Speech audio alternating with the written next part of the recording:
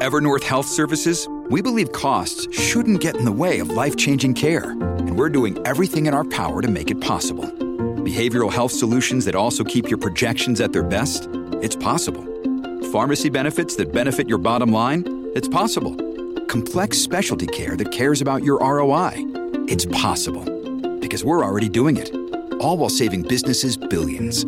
That's Wonder made possible. Learn more at evernorth.com/wonder. This episode is brought to you by La Quinta by Wyndham. Your work can take you all over the place, like Texas. You've never been, but it's going to be great because you're staying at La Quinta by Wyndham. Their free Bright Side breakfast will give you energy for the day ahead. And after, you can unwind using their free high-speed Wi-Fi. Tonight, La Quinta. Tomorrow, you shine. Book your stay today at lq.com.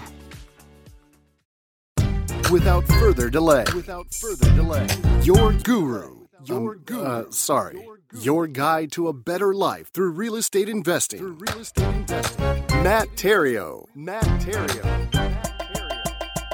Hello and greetings from the Epic Real Estate Investing Podcast. This is episode number 43, and this is the podcast that'll show you how to build wealth through creative real estate investing. So you'll have the option to realistically retire in the next 10 years or less and enjoy the good life while you're still young enough to do so. My name is Matt Theriault, author, full-time real estate investor, and family man. If this is your first time listening to the show, welcome. I am so glad that you're here. And now you're going to want to do two things. First, go back and listen to episode 1 for the ground rules of the show. And 2, download the free real estate investing course, How to Do Deals, No Money Required. And you can get that for free at freerealestateinvestingcourse.com. And in case this is your first episode, you'll want to know that this is a step-by-step course of where I unveil the mystery around doing deals with no money or credit. To this point in my investing career, knock on wood, I've implemented 12 different strategies of investing in real estate using none to very little of my own money, and I've yet to use 1 point of my own credit score. Who needs credit, right? Inside the free course, I'm going to give you the first 2 strategies of which are really the easiest 2, and they are the 2 that can generate the quickest success for you. And you can get those for free at freerealestateinvestingcourse.com. Okay, here we are, level 2 evaluation. Let's get right into it. No announcements, no nothing. Let's just get into the meat of the episode today, and that is level 2 evaluation. Now, you should only be at level 2 evaluation, and we're continuing from episode 41 because we went over level 1 evaluation. So if this is your first episode, you're going to need to listen to at least episode 41, okay? So you should only be at level 2 evaluation if your property passed level 1 evaluation, meaning the property is what you're looking for, you are dealing with the decision maker, and it's been established that there is seller motivation. Got it? Now, if you don't have that, don't waste your time here. I mean, if your property hasn't passed level 1 evaluation, don't even go to level 2 evaluation. Don't even waste your time, as this is really can be the time-consuming portion of your evaluation, the one of the more time-consuming portions of your real estate investing. You know, level 2 evaluation, it begins with formulating your own opinion of value. Your own opinion of value. Now, your own opinion of value is going to vary greatly depending on what your exit strategy is. As you know, or maybe you don't know, I find that many investors do not know, but there are 4 basic exit strategies. 4 basic exit strategies. There is wholesaling, there is fix and flip, there is lease option, and then there is buy and hold. All right? Wholesaling, fix and flip, lease option, and buy and hold. Those are your 4 basic exit strategies. And that's how you get paid. You know, you've heard the saying that you make your money when you buy real estate. Very, very true. You do make your money when you buy real estate, but you get paid when you exit. So you got to know your exit strategies. And there are 4 exit strategies: wholesaling, fix and flip, lease option, and buy and hold. And when formulating your opinion of value, you'll want to begin with the end in mind. What will your exit strategy be? You need to know that, or at least have a couple of those as options. And by beginning with the end in mind, you'll be able to establish the maximum amount that you can pay for a property and have it still move you forward, still move you toward your goal. In other words, profit. In other words, make money. Now, I go into a very detailed explanation about this in my workshops and the Epic Pro Academy. But actually, funny thing, stay with me on this, I had a dream last night. that really kind of just simplified this entire concept of how to determine your own opinion of value. Sounds weird, I know, but I knew I was going to be podcasting on this subject, and I guess it just kind of crept into my REM sleep, and it evolved as a dream, and it just kind of really simplified the whole thing. So I woke up with this thought, and I've said this before, but this is in a new context. First, you are an investor. That's who you are, and your job is to make money. And in real estate, you do that by buying low and selling high. That's your job. The market conditions, they don't matter. Whether good or bad, slow or fast, whether loans are easy or difficult to get, as long as people actually live there, there is a low price and there is a high price for a property. So you want to identify the low price. That's where you want to buy. Then you want to identify the high price because that's where you want to sell. Now, you can sell really fast by either wholesaling or flipping a property, or you can sell slowly over time via renting a property to a tenant or a lease option. But to keep it simple, you either sell fast or you sell slow. Those are your exit strategies. I'm going to sell it fast or I'm going to sell it slow. And as long as you buy at the market's low price and sell at the higher price, you make a profit. Got it? So that's first. You are an investor, and that is your job, to buy low and sell high. Second, your opinion of value is unique. It's unique to you only. Nobody else's opinion matters. Nobody's. I don't care if the bank rep says a property is worth $100,000, the appraiser says it's worth $90,000, the realtor says it's worth $95,000, or the seller themselves thinks it's worth $120,000. None of those matter.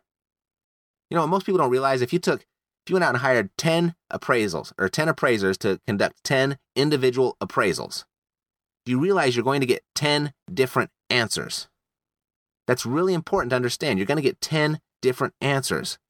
Everyone's got an opinion, and all you care about is yours. I mean, the only way that those opinions would matter if they were actually the buyer, if they were going to be the one there writing the check for you. Are they cutting you a check? Then no, it's just an opinion. Property is not worth that. It's just their opinion of what it's worth. A property is only worth what someone is willing to buy it for. I mean, some people will give you a lot for a property, while others will give you a little. And that brings us to determining your own opinion of value, level 2 evaluation. So if some people will pay a lot for a property and some will pay a little, then to determine your own opinion of value, you must determine first who you are going to sell it to. If some people are going to sell it, are going to pay a little bit, and some people pay a lot, and some people pay in between, well, wouldn't it be kind of nice to know who's going to be your buyer? Who are you going to sell it to? Of course. And I don't mean specifically which person. I mean, that would be good if you did know which person, but what I do mean is what category would this typical person fall into? You're the typical buyer, the person most likely to purchase your property. And here are the basic categories of buyers. First, you have investors. Yes, investors buy property, and investors can sell to other investors. I sell a lot to other investors. Investors buy from other investors. Second, you have the retail market, right? People looking to purchase a home of which they're going to live in. Okay, so the people buying their primary residence, another type of buyer, another category of buyer. And third, you have tenants, right? People who give you your profits slowly over time via rent or a lease. Those are your three primary customers. You've got investors, homeowners, and tenants. So when you're looking at a deal of which you're considering purchasing, first thing is first, determine who you are most likely, who your most likely customer, your most likely buyer is, and how much they are likely to pay you for the property. And that's where we'll start. Okay? That's where we'll start. And as I'm writing this, I'm thinking of a question that I received on the Academy group coaching call the other night. It came from longtime Academy member Nathan. Nathan, thanks for the question. And I won't get into the exact details of the question because I want to stay on topic. But Nathan's question was around a very common formula for determining value. And you've probably heard it before, or you at least have heard a variation of it. And it goes something like this. A property's value is 75% of fair market value minus repairs and expenses, and then minus your profit. 75% of fair market value less the repairs and expenses, less your profit, and whatever is left is what your purchase price should be. Now, that formula, it might be okay for developing your quick initial assessment, or what I like to call quick and dirty math. But first, there's some things to think about with this formula, to not put too much faith in it, or not too much, don't base your decision on it, okay? You can do it for quick thinking, your quick assessment, your quick and dirty math, but how do you come up with fair market value, right? How do you come up with that? I mean, you've got to really establish to who. Who is the value fair to, right? I mean, what's fair to me as a buyer is not always going to be what's fair to the seller. I mean, certainly an investor with the intent to flip and a homeowner intending to live in the property are not going to see eye to eye on what's fair either, are they? No, because the investor that wants to flip the property, he's going to see one value because he's got to have some profit in there. So he's going to have an opinion of value that it's way down here somewhere. And a homeowner intending to live in the property, they probably aren't looking necessarily for an investment. They really are considering their standard of living, of what their lifestyle and how comfortable they're going to be. And that's what they're paying for. And they're willing to pay a premium for that. They're willing to pay the retail price for that property. Now, also, as Nathan pointed out on the call the other night, that 75% of fair market value in a Midwest market might leave a buyer with $10,000 of equity. And in Arizona, that same 75% of fair market value could leave the buyer with $25,000 of equity. And right here in California where I live, purchasing a property at 75% of fair market value would leave you maybe with $100,000 or even $200,000 of equity. So that number, 75%, it's random, it's arbitrary. And it doesn't apply universally. And, fair market value, it just leaves a lot of questions as to who it is fair to. It doesn't answer a whole lot. Like, who is this market value fair to? So you want to always keep that in mind. And that's why I recommend first identifying who your customer, who your buyer is. Is it an investor? Is it a homeowner? Or is it a tenant?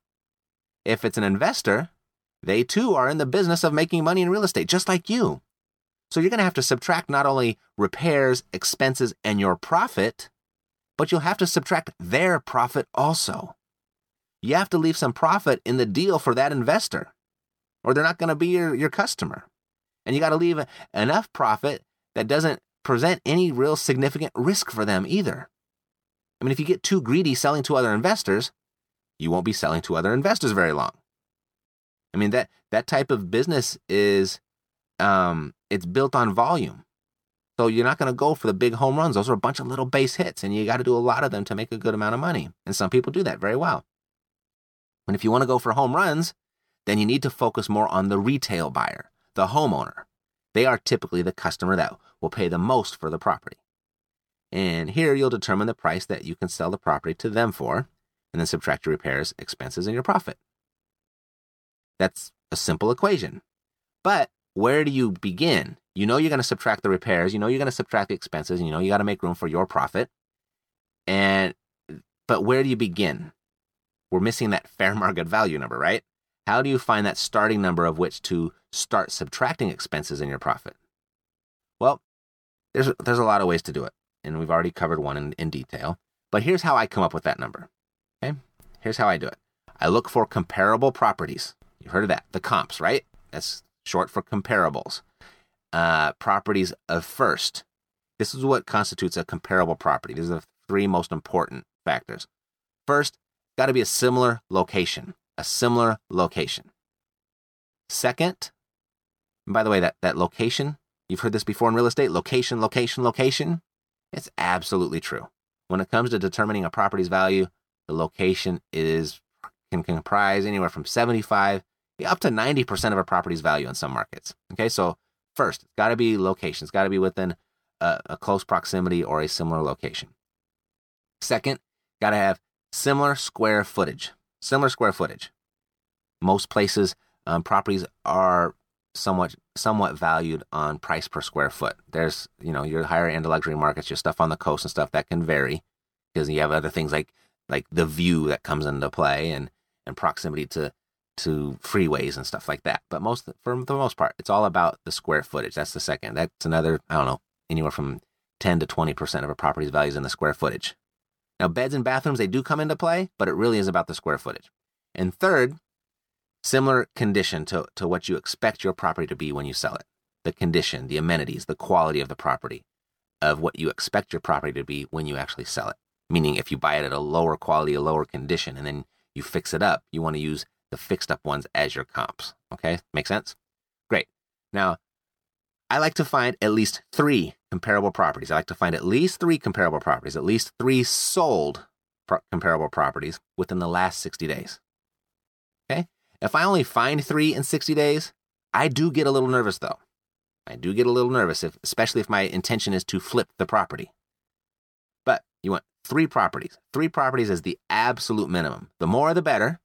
And if you find like 10 or 15 properties, then reduce the number of days. Reduce the number of days and try to find, say, 5 to 6 sold in the last 30 days. Okay? The timing there is really important too.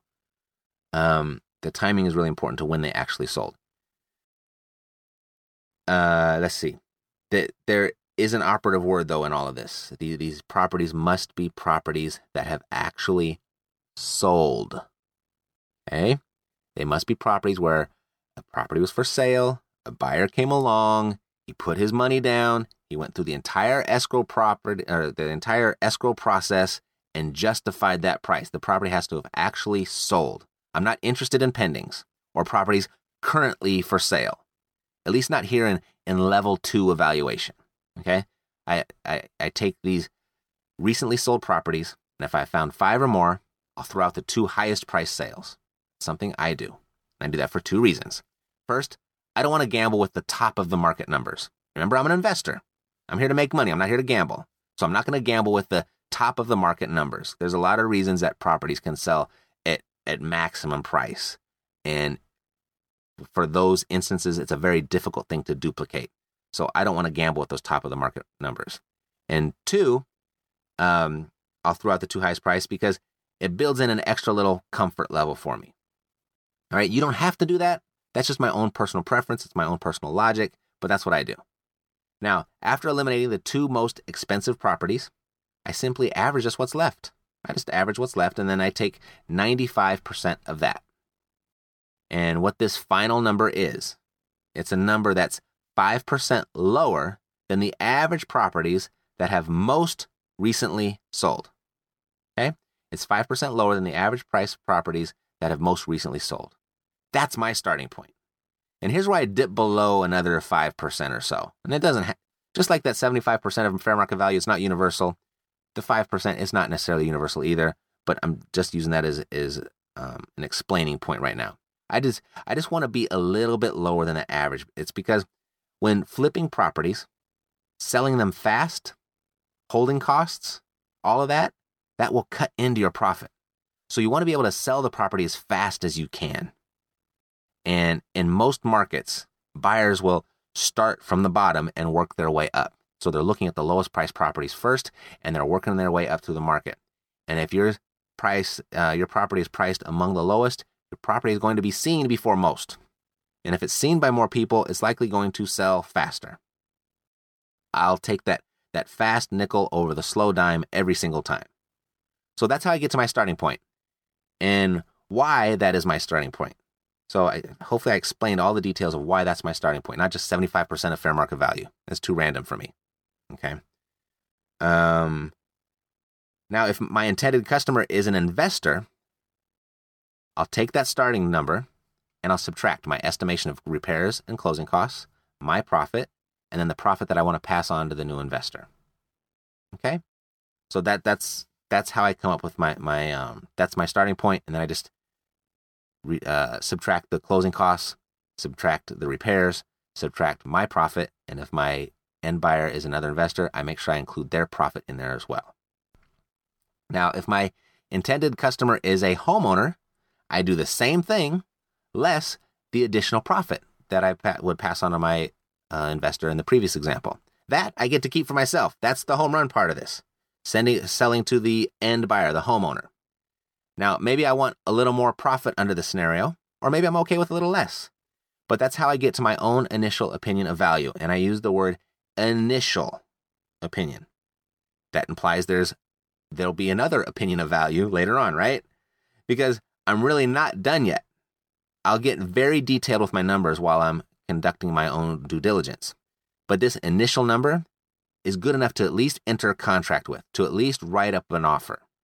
And then if after my due diligence I find out I was wrong anywhere and I have to make some adjustments to what my opinion of value is, then I'll just go back to show the seller the facts and I renegotiate. Just like that. And if they aren't willing to renegotiate, I cancel. It's no big deal.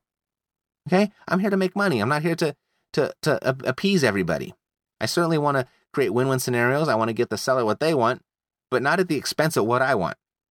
So after I go through and do my due diligence and I come up with a different opinion of value that's going to cost me money or increase my risk, I cancel. Cancel the contract. No big deal.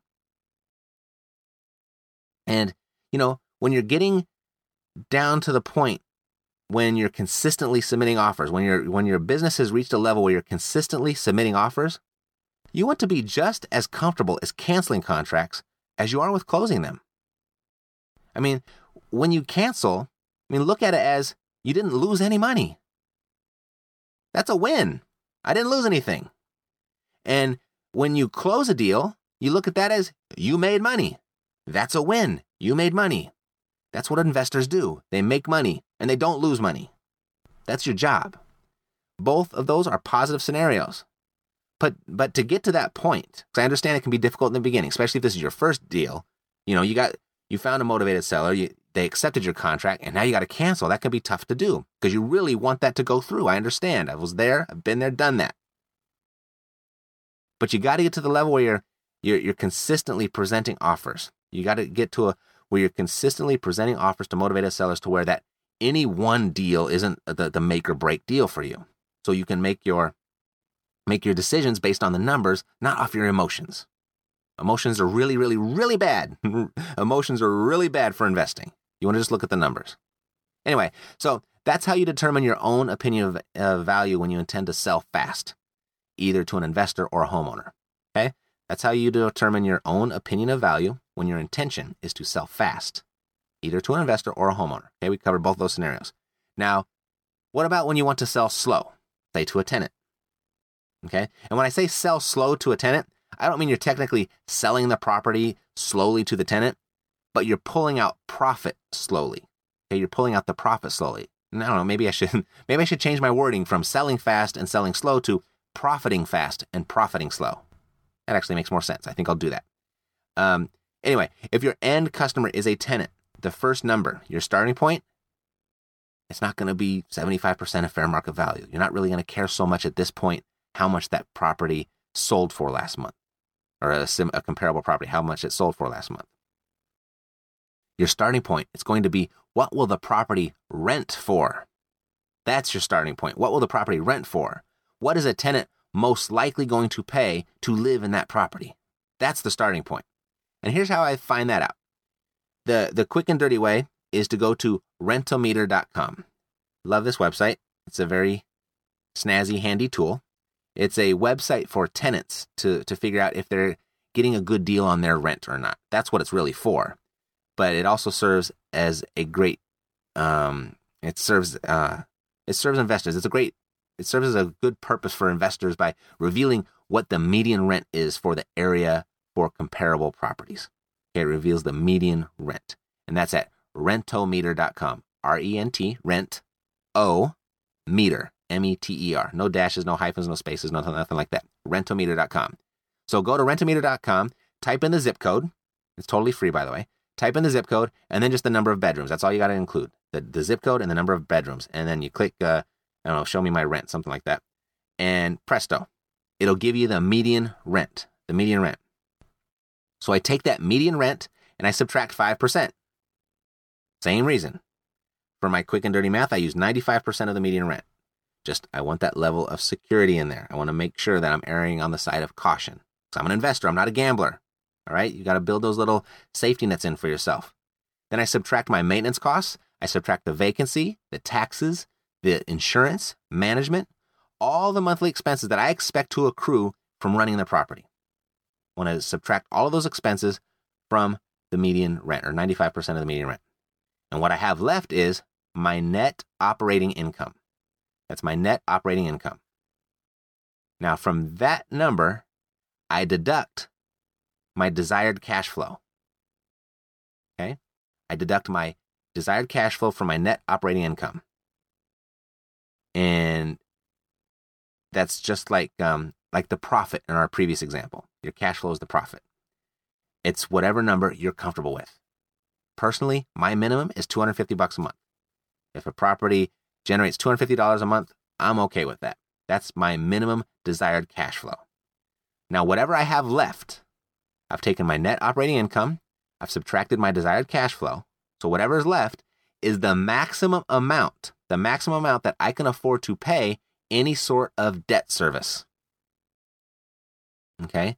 That remaining amount is the maximum amount that I can afford to pay any sort of debt service, whether that's through a conventional loan, seller financing, subject to a master lease, or any combination of those. And that's how I determine my initial opinion of value when my intent is to buy and hold, to sell slowly. To profit slowly. The price I pay for the property is almost insignificant to me. It's the amount of cash flow that I receive is what determines a property's value to me when my intent is to profit slowly, when my intent is to buy and hold. And this number you'll hear referred to as CADS, C-A-D-S. It means cash after debt service. Okay, that's your cash flow. Okay, so there you go. That's level 2 evaluation. Whatever number comes out of this level evaluation is the number I consider a safe number to at least write an offer and enter escrow. Okay, that's the purpose of level 2 evaluations, just to get into contract. Just a number that will closely represent a number that you're going to close that deal at. Now, on a side note, we've talked about profiting fast and profiting slowly. And most people will choose the profit fast route every time, and that's okay to an extent, as long as you know what you're doing. Just know that profiting fast over and over and over again, profiting fast will make you rich. Absolutely, you can get rich profiting fast. And profiting slowly will make you wealthy. Make sure you have that distinction. Profiting fast will make you rich. Profiting slowly will make you wealthy. See, profiting fast will always be a job. You make a lot of money, but you're working for it. Profiting slowly, that will be your escape from work. Meaning you've worked hard for your money, and at this point, when profiting slowly, your money will now return the favor. It will work hard for you. And that's the ultimate goal. That's where you want to point your compass. That's where you want to go. Got it? All right. That's it for today. If that sparked any questions for you, there's a lot of visuals involved, so I can understand if this is the first time you've heard it, or this is like only the second or third time you've heard this information, or if it's an entirely new way of you thinking about evaluating a property, and you've got some questions. Send your questions to matt@epicprofessionals.com. matt@epicprofessionals.com, and I'll respond to your email and with an answer. And I'll bring these to the air shortly too, if I get a bunch of questions, because if I miss something in there, it's all very clear to me because I've done it over and over and over again. But I understand if this is your first time hearing it, or if it's an entirely new way of hearing it, I could have missed something. And if I did, certainly I don't want to keep you in the dark. All right, so send your questions to Matt, M-A-T-T, @epicprofessionals.com. And whatever questions I get, I'll certainly bring those to the air in a future episode, very short episode. And let's see, next episode, I'll begin my interview series with my past coaching clients. I'm going to start interviewing past coaching clients, and you're going to get to hear the good, the bad, and the ugly, of which all 3 scenarios, there is plenty for you to learn from. Shoot, there's plenty for me to learn there as well. And I'm putting my ass on the line in these interviews. There will be no edits. You're going to hear it raw. You're going to hear it all. And I can't wait to hear what my clients have to say. Should be fun. Alrighty? So until next time, as a very wise person once said, measure twice, cut once. To your success, I'm Matt Theriault, living the dream. Thank you for spending this time with Matt Theriault and the Epic Real Estate Investing Podcast. When you have a moment, stop by iTunes to leave your comments and let us know what you think of the show. And if you haven't done so already, Get started investing today by visiting freerealestateinvestingcourse.com to access Matt's free course, How to Do Deals, No Money Required. No money required. Until next time. To your success. To your success. To your success. This podcast is a part of the C-Suite Radio Network. For more top business podcasts, visit c-suiteradio.com.